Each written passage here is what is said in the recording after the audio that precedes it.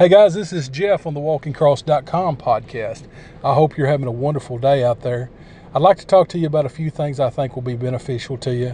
One of them is making sure that you choose to be happy today.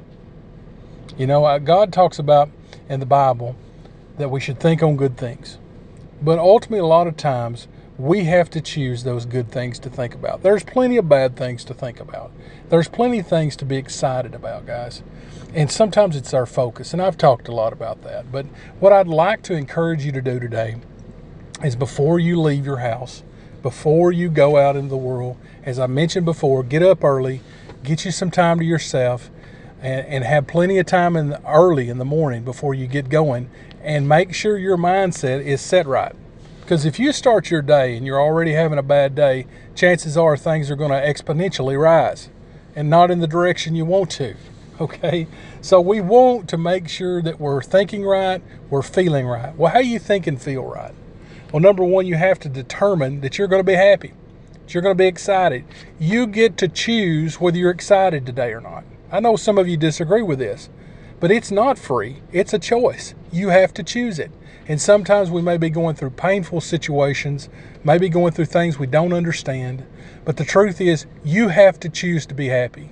Some people are wanting to catch it like some cold or something. You cannot catch happiness. You have to choose happiness. And some of you out there already disagree with me. So, well, there's good things that happen to make me feel good. Well, that's wonderful. What about the days when there's not a lot of things going good? Well, I thought you said everything has days that every day is good day, certain things. Yeah, it is in a lot of cases. But what I'm trying to tell you is, what do you do in those down days? Do you focus on the bad? Well, sure you do. A lot of times you do. A lot of times we focus on the things we don't need to. But what I'm encouraging you to do is get up early, set your mind on what you're going to do. But before you get started, you make sure you're in the right place. And how you do it is you start thinking about things you're grateful for, the things you've come through, the things you get to do today. See, a lot of you think that you have to do these things. Well, yeah, it's true. You have to go to a job a lot of times. Well, you could quit. But my point is if you're in the job and you want to eat and you want that job and you want to get paid at that job, you have to do work. Now, we may think, well, I got to deal with this. I got to deal with that today. The situation is you have to make sure your mindset is right. And how you do that is you set your mind that you have the opportunity to work. And you think how grateful you are for the things that you have in your life. You have to get that started in the first of the day. If you do not do that, chances are you're going to see the day the way average people do. And average people look at it as another thing to get done. That's my opinion. I'm not judging you, but I do want you to be wise. I do want you to be wise in your decisions. I want to be wise in my decisions. Too often in the days, I'll look at situations and I think, oh, here we go. But if I catch myself, what I can do is say, you know what? I get the opportunity to do this. And it's more than just self-motivation. How can I do this in the best way? How can I get progress faster, more efficiently, set up a process that makes things better, set this thing up where I'm actually enjoying what I'm doing? And that sounds strange to you, some of you probably out there. How can you enjoy working? How can you enjoy doing these things? It's because you get to own it. You get to choose what you do in large cases. You get to choose how you do it better. Now, some of you may be thinking, well, I get to do this, but my boss tells me to do that. But you get to choose how well you do it. That's what I'm saying. You get to choose how you set it up, how you line it up in a lot of cases. And sometimes you may not. But the point is, you have to look at things through the right lens. Look at the situation through the lens of gratitude. You're able to work. You're able to get out. You're healthy enough to do that. We get sometimes too much too often, and we get to the feeling where we're just, well, you know, I got that last week, had a hamburger that week, and from that store, I done this over here, you know, and we get to the point that we're ungrateful for where we're at, and we need to take a moment just to stop and think about the things that God has taken you through.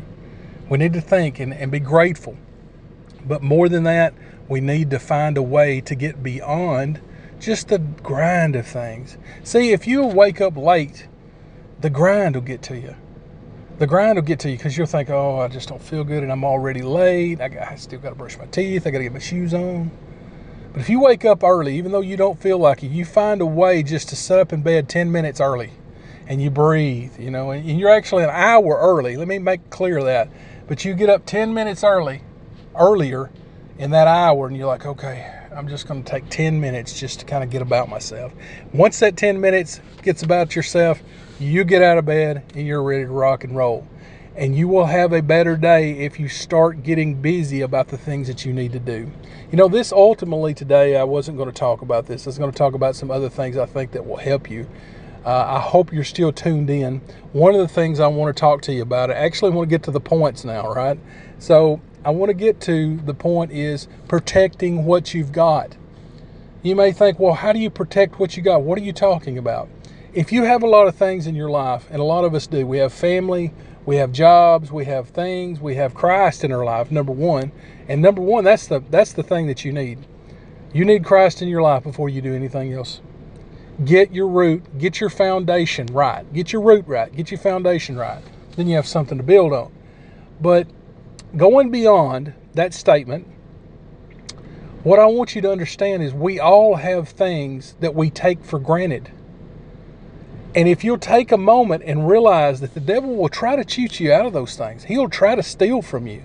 It says in the Bible that he's come to kill and destroy. Steal, kill, and destroy. Well, how he does that a lot of times is when you may say something bad to your spouse.